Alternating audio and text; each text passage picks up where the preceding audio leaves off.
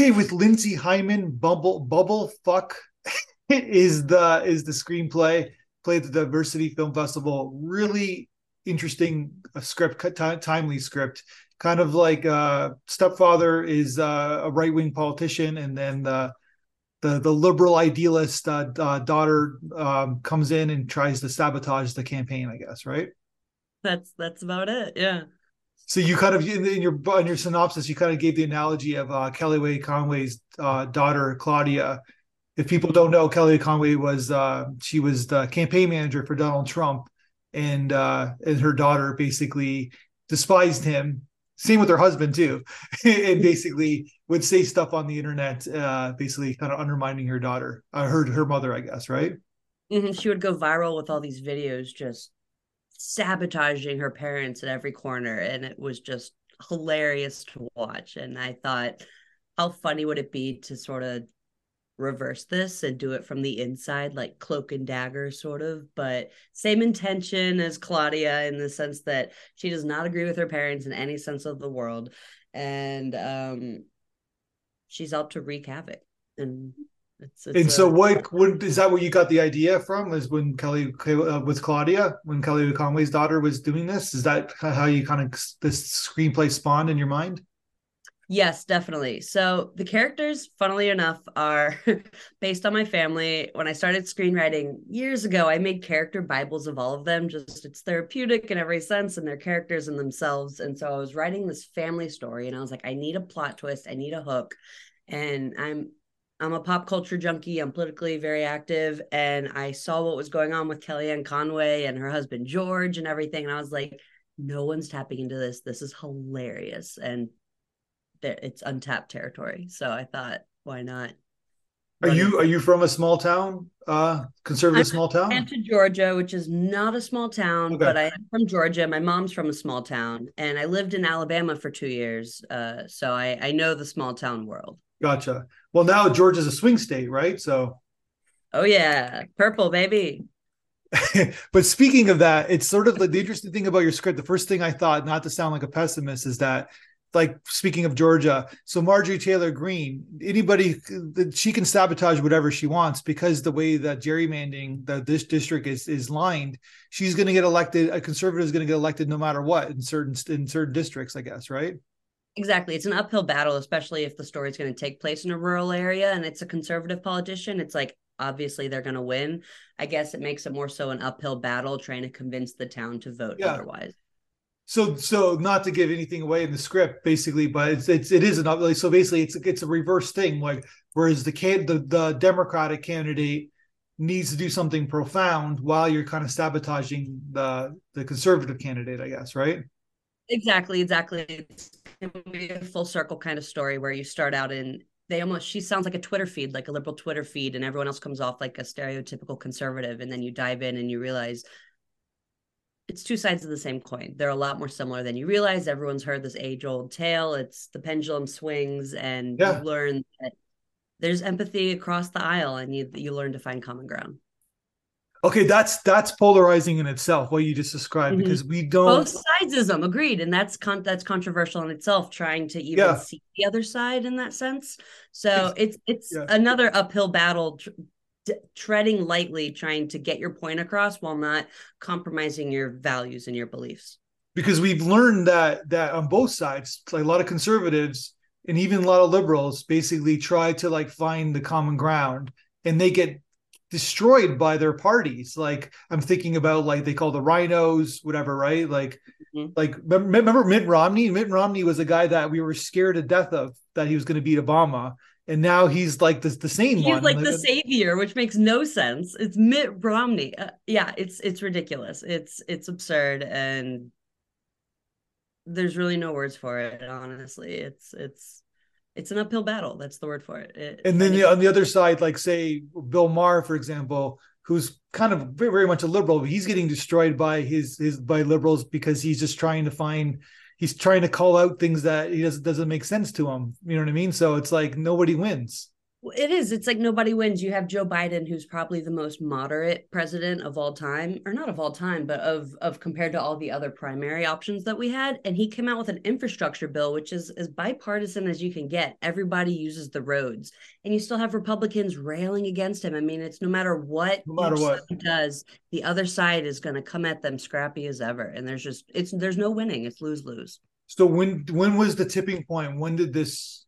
I have some ideas, but when for because I'm a guy, I have a Canadian perspective, I guess, right? So Oh, good, love I it. can look down on this Up you know, above on your chair, yeah. no. It's a great. I went to school there, so I'm not. Oh, it's easy. And but basically, but at the same time, it's like, when do you think this happened? Because when I grew up, like I'm older probably than you.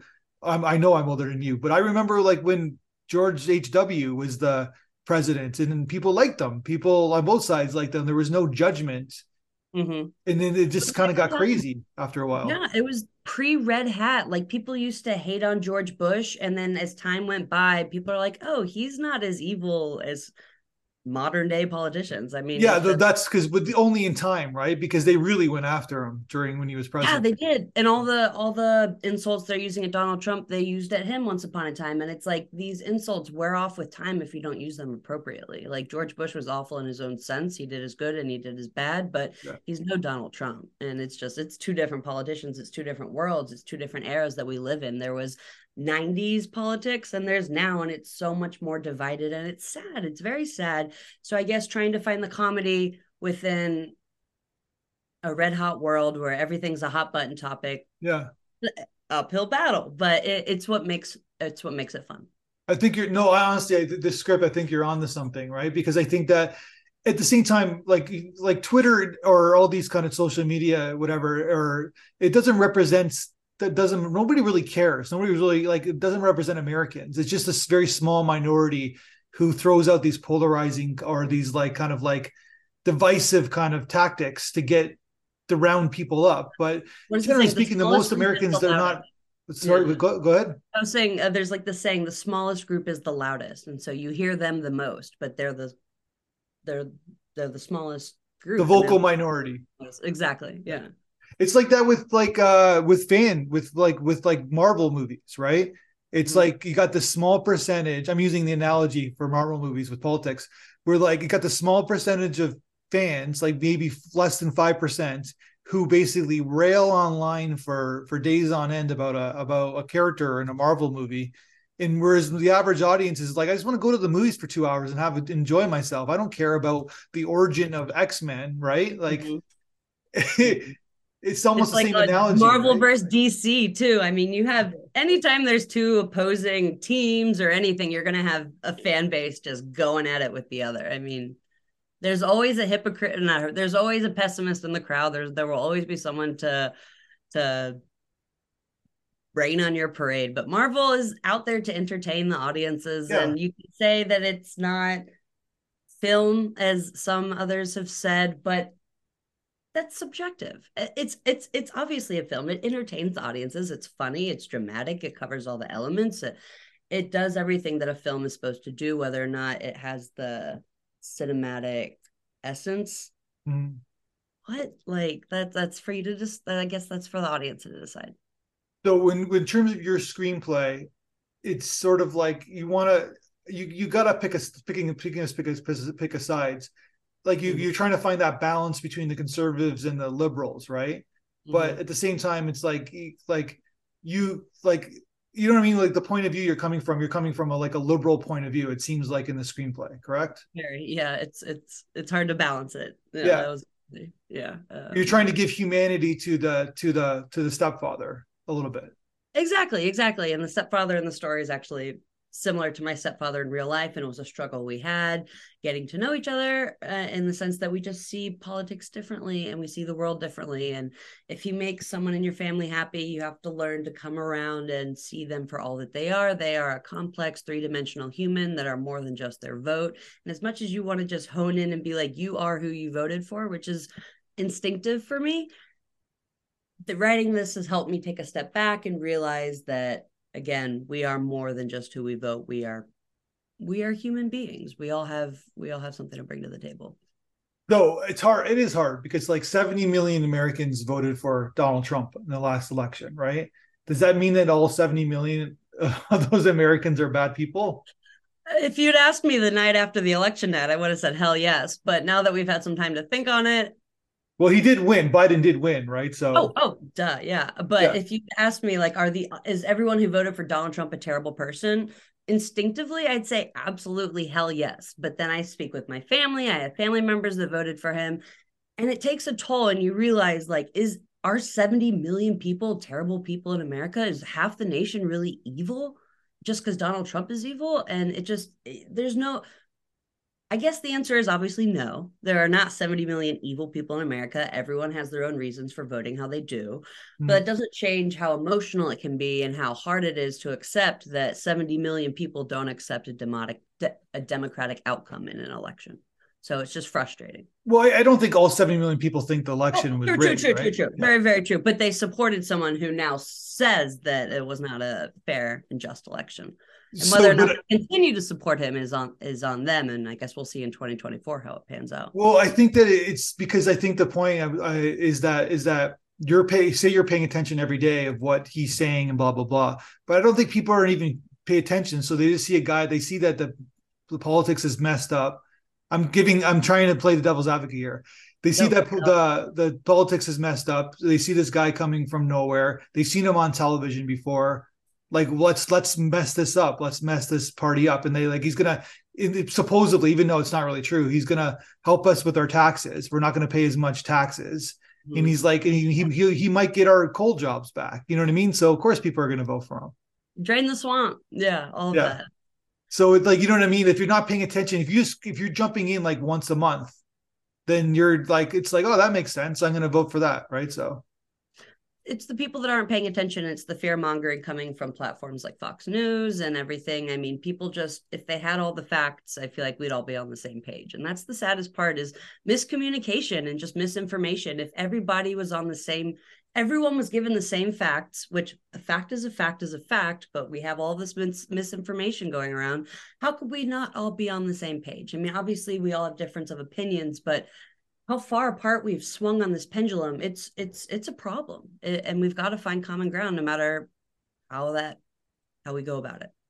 Yeah. Well, I think like maybe time will take care of itself. Like, because I think hopefully this is the first generation of social media, and like in like, so the next generation coming up, I can teach my kids what it's like, but then this generation coming up had nobody was teaching anybody anything. No guardrails. Yeah, exactly. It was just like a Wild West free for all of the internet.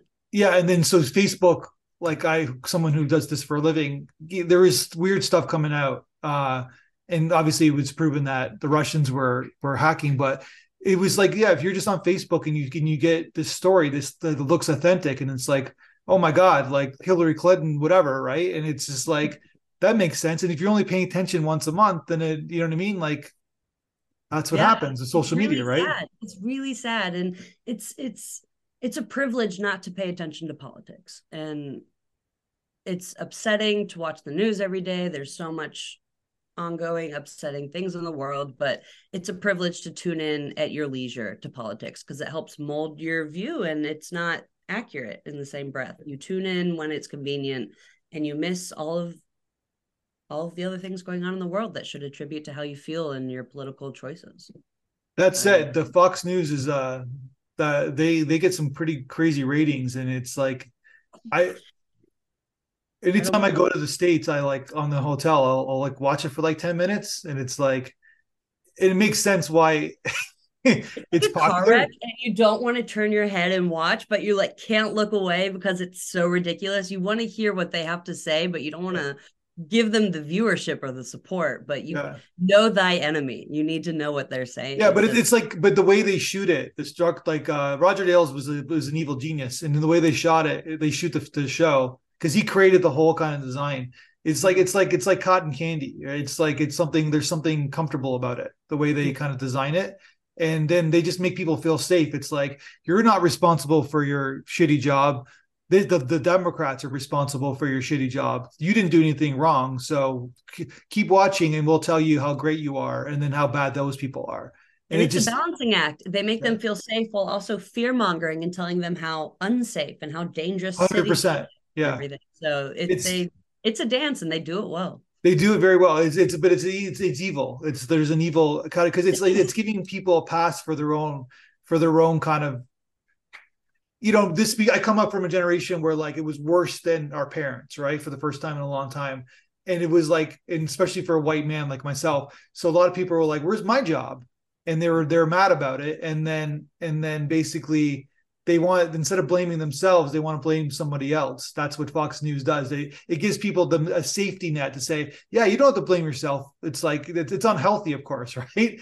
And Yeah. they're saying, blame these Democrats for that. Anyone but yourself. Yeah. Blame Joe Biden. Like I even it's absurd, it's ridiculous, and it's a moral conflict. I actually did deal with writing this. I'm like, this whole both sidesism. What can I find? What common ground can I freaking find where it's okay to voice? I don't want to give a platform to someone who's anti-LGBT or Yeah. anti-choice or all these things. I want to voice both sides without sounding like a liberal conservative Twitter feed and just going at it. But I also want to be fair and just to my own moral beliefs. Like I'm not going to give a platform to awful conservative viewpoints that I don't agree with, but I also need to show the other side. So how far do you go? And at what point do you say, I'm gonna sugarcoat it. I'm gonna not even just sugarcoat it, but just not even, again, give them the platform to do so. It's hard to know how far you can go and how far you can push it without making them stereotypical trope conservatives and giving them personalities and giving them complex dynamics. It's something I struggled with, to give someone who you just instinctively despise redeemable qualities, and those redeemable qualities, and within a conservative voter, what are they? I don't know. Finding redeemable qualities was something I struggled with for my conservative characters. Well, from a conservative standpoint, the ideology is less government, more individuality, and then so less taxes. So everything could be privatized, meaning that we don't need government interference. We can have government interference in our military, in our school system. You guys don't even have it in your Our medical doctor's system. office, yeah. But that's so then where it's like, it's so basically that's the conservative ideology, right? It's about basically my individual, I can so there's not regulations. Say I want to run a business, I don't have government interfering in me, I don't have government kind of bothering me. And then so with that privatization, there's more freedom. And then basically you don't have to pay as many taxes because there's less kind of government kind of systems that are set up. That's the Republican or the right wing ideology. So it Mm-hmm. makes sense. But And then now it got crazy. But yeah. then it got crazy, right? Then it became about other things that weren't about the ideology, right? And we used to be able to coexist, Republicans and Yeah, Democrats, because that's what we would argue checks and about. And balances. that's Yeah. understandable. But now these anti-LGBT, anti-trans rights, just it's gone too far. And it's no longer about what the Lincoln Party stood for. It's now Marjorie Taylor Greene's party. Yeah, And that's what happened. It got hijacked. it got hijacked. Yeah, and then you got like DeSantis in a He's very smart swing Trump, state. which is even more dangerous. He's He's Trump worse with a than Trump. Yeah, degree. Yeah. yeah. That whole thing about like it's like a white lash. It's like basically that whole thing about like the slaves. Like we're doing this podcast at the end of July. The putting the slave rhetoric about like how they helped them with their Jesse jobs. Waters, I'm sure you saw that interview where he went on Fox News and literally started saying why slavery was beneficial for certain They're people. trying to rewrite history. They're trying to rewrite history, Yeah. and it's before our very eyes, and we're watching it happen. And what can we do to stop it? And it's so freaking scary. Yeah, and then the Supreme Court overturning Roe v. the Wade, yeah, or yeah, and or it's affirmative action. I don't even affirmative know what action. That's what I we're was talking getting about. at. They've had too many controversial cases. Yeah, Yeah, and then it's a getting, mess. yeah, It's a shit show. it It's is. But I'm saying it's important. Like I think that there's a couple movies that tried to do it, and it's just not. It's people are not ready for it. It's like finding that tone wise. But I people think don't want to from be preached at. That's another thing. Is I struggle. Not I didn't struggle, but no one wants to no one wants to be lectured. No one wants to be preached at. So you No, have to find a way to organically not shove it down their throat. Be like, here are the facts. This is why it's funny. This is why it you needs should to laugh. come from a Yeah, comedic standpoint, right? exactly. Comedic relief, if anything. Yeah. Yeah, I think that that's what, like Jon Stewart or like John Mm, Oliver he's a have pro. shown us that if you show things, the craziness from a comedic standpoint, people will pay attention, right? Hmm. Yeah. Yeah. Yeah. They're the pros. I grew up watching The Daily Show, so definitely some inspiration there. That's yeah, you can see it in the script, right? Where it's like, yeah, it's like it's you got to keep. So in terms of when you're writing it, were you always making sure, like, how are you trying to keep the funny? Were you like going back and saying, just from a structure standpoint, I need a joke here. I need it, like, I need, like, it's too dark. Like, it's like you're kind of balancing the tone, I guess, right? Yeah, when I first started writing it, it was a little preachy, it was a little dark, and I had some feedback that was like, you gotta reel it back a little bit and let Yeah. people come to their own conclusions. You can't force it down their throat. You can only present the information. And if anything, what I did was I Alana, my main character, sometimes she comes off like a liberal Twitter feed. She's just spewing liberal talking points. And that's because I was trying to make the point that sometimes Gen Zers or just people in general will regurgitate what they hear and they're just so strongly believing it. But sometimes you need to have the facts to back it up, and you need to be able to walk the walk and talk the talk. And I don't know. I feel like that was something that I struggled with, definitely. No, 100%. It's, but you got to feel for the stepfather. I think that's the key to your script. Mm-hmm. And it's like it's sort of like I'm just giving you an ideal, and so I'm sure you watch Devil Wears Prada, right? Of course, of course. So Meryl Streep is like basically gives this big speech about rationalizing the fashion industry, right? It's Mm-hmm. like, but she's the kind of the quote unquote villain of the thing. But when she gives that speech, anybody who's anti-fashion kind of like is with her for a Mm-hmm. moment, because it's delivered in that kind of way. Does that make sense? Where like it's like that, it's You sort of can win like, over even the people that hate you most, that's right? the analogy. Yeah, it's like you can see, like, because I think what you're trying to say is that we're more common than we are different, right? Exactly. Exactly. Yes. That's exactly the theme of the story. That's a tough go. It is a tough go. It is a tough go. And honestly, when I'm having people read it, it's all subjective. Either they're like, oh, this is hilarious. They're like, I don't know if I agree with you. And I'm like, yeah, but that's the fun of it. Like, even if you don't agree with me, you can laugh at it. Yeah. And yeah, humor is subjective. So some will love it, some will hate it. And that's the way it is. And then so it's like, I think the TV show idea is better than like a feature, because it's like it kind of, you can build these characters and build and give them humanity, I guess, right? Through that Character time. arc. Yep. Yeah. I mean, they all start one way, and by the end of the season, it's not So to give it away, but the end of the season is, does she go through with it? Does she actually sabotage his campaign? She's gotten so far and she's gotten so close with people on the campaign.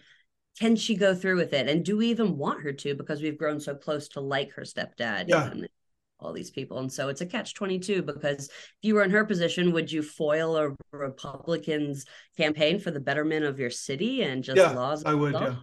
Yeah, I would too. But for the character's sake and for character arc and learning full circle, who's to say? We'll see. It's the macro versus micro argument, right? Yes. Yes. Exactly. You screw the micro, the individual, over the bigger picture, right? Yeah, yeah, yeah, yeah. You gotta do what you gotta do. Yeah.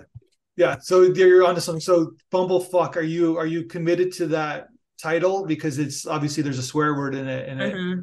probably will Um, put people off. I love the term bumblefuck because it takes place in bumblefuck nowhere. It's an eye grabber. I Yeah. know market wise it'd be hard to sell. You'd have to put like a little dash in. Bubble F, I Yeah. guess. Yeah, the alternative title I had was Operation Sabotage, which doesn't have the same ring to it. No. No, it does not.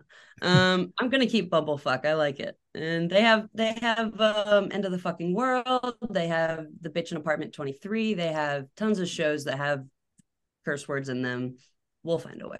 You're good. I like that. Okay. I was just asking. And then how's it doing? Like you said, submit to us. You won our contest. How's it doing other contests? It's actually doing, knock on wood, really well. It won I'm best sure it is. screenplay. It won Best Screenplay at the Monthly Film Festival. It won first place at the LGBTQ Unbordered International Film Festival. It's been doing its rounds, and I'm really excited to get it out there and try and get some representation for it.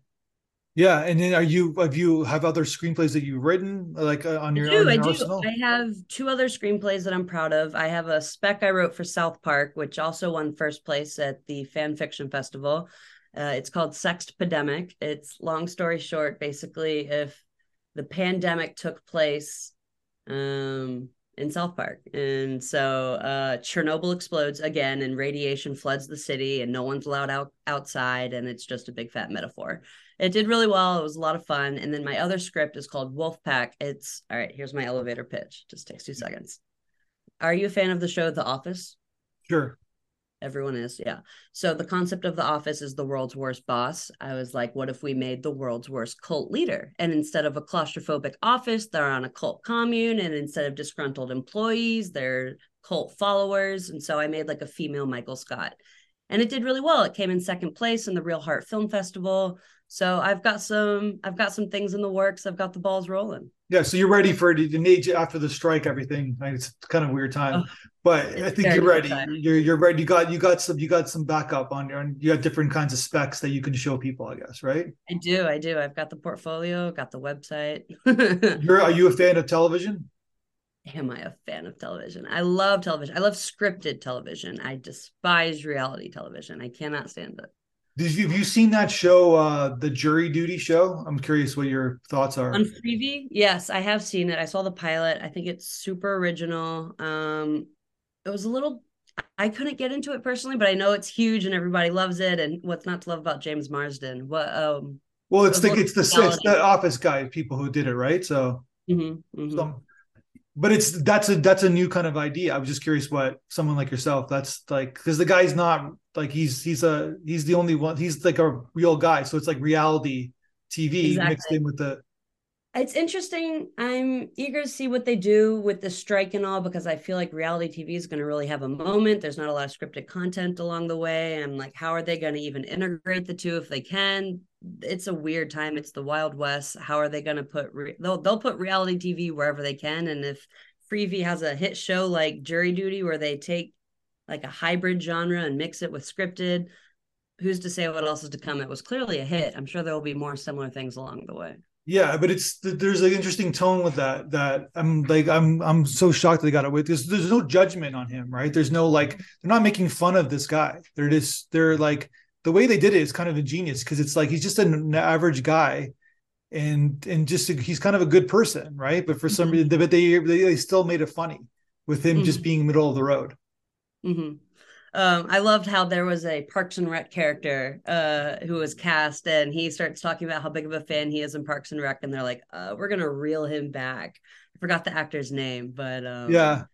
that's Hollywood. Yeah, that's typical. And then I guess basically what they're thinking now, the studios are thinking now, is sports and reality TV, and we can just flood the channels with those two things.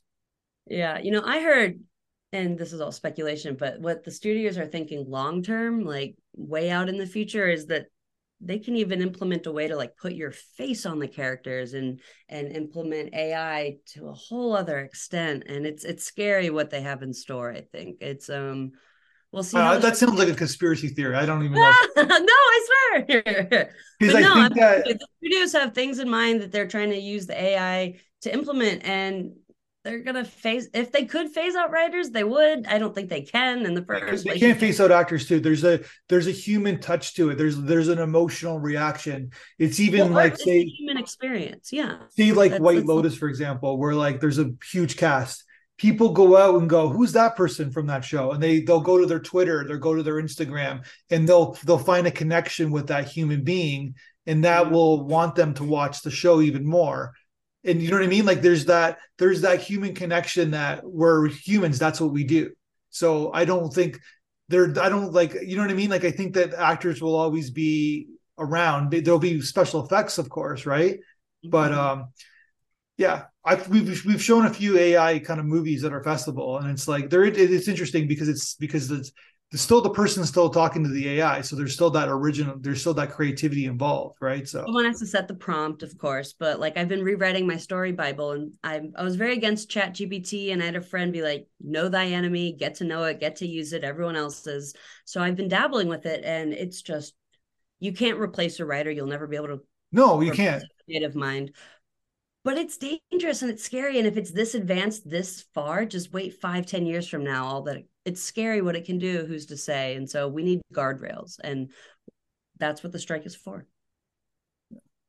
Amongst other things, fair wages, fair everything else. But I think there needs to be guardrails, there needs to be rules in place. And I'm worried for my own profession, and I'm not trying to blow the whistle, but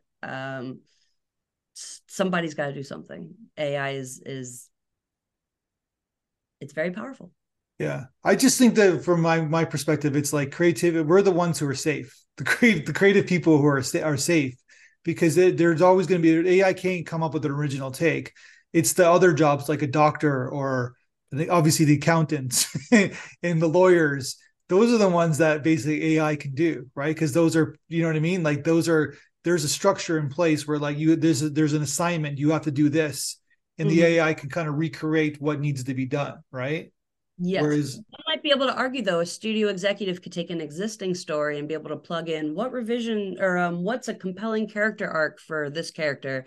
And ChatGPT comes up with like 6 different alternative storylines, and it's crazy. I think, but I think they were doing that with algorithms, like Netflix was doing that 15 years ago with algorithms, right? Yeah, It's the that's same true. kind of I guess analogy. It's like, more what do people accessible to the want? public now. Yeah, yeah, that's true. It's not So new.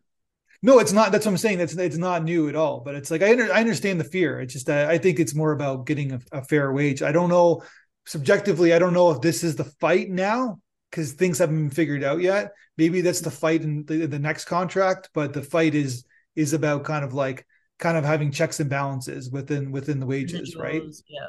Mm-hmm. Because they're making a shitload. Pardon my French. They're making a shitload of money. And sorry, you just did BUMBLEFUCK, so why am I parting my French? But basically it's like they're making so much money, so it's more about a pie slice. The AI thing, I don't know if that's the battle now. That's just my perspective. I don't even know. Fair wages, residuals, and I think AI. I think those are the top 3 things they're fighting for. Fair wages is obviously number 1. How are you supposed to make a living when they're withholding all? I mean, it's absurd. Pay your writers. Pay your fucking writers. Yeah.